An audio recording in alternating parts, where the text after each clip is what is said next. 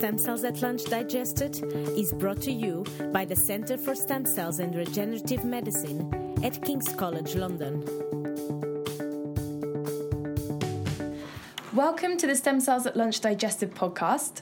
In today's episode, we are joined by Dr. Shery Huang, who is a lecturer in bioengineering at the University of Cambridge.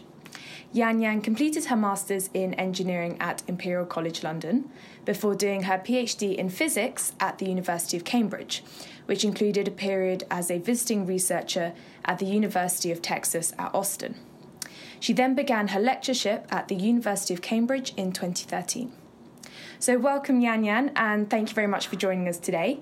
Please could you start off by telling us what the focus of your research is? Right, so my research focuses on 3D bioprinting and also making miniature organs and to simulate sort of the big organs but at a very small scale. Okay, so you've had a very interesting career so far, starting off as an engineer, and then you did your PhD in physics, and so you've now just said that you're looking at organs and tissues. How did you arrive at investigating cell biology?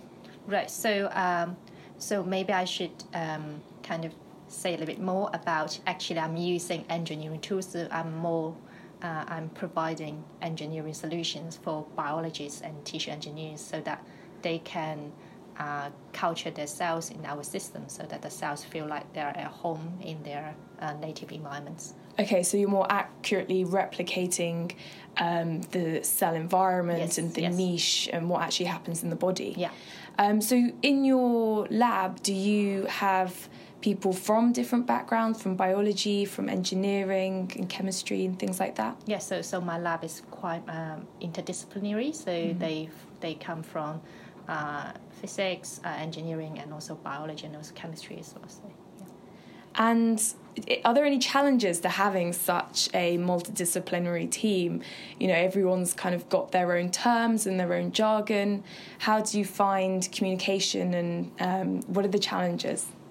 Right, so I guess teamwork is very important in the research nowadays, and well, if people meet together quite often, and then they will be able to adjust it over time. So I guess it's about working together and sit together and talk to each other. So, yeah. Definitely. And what do you think, on the flip side of that, what are the big benefits of such a multidisciplinary team?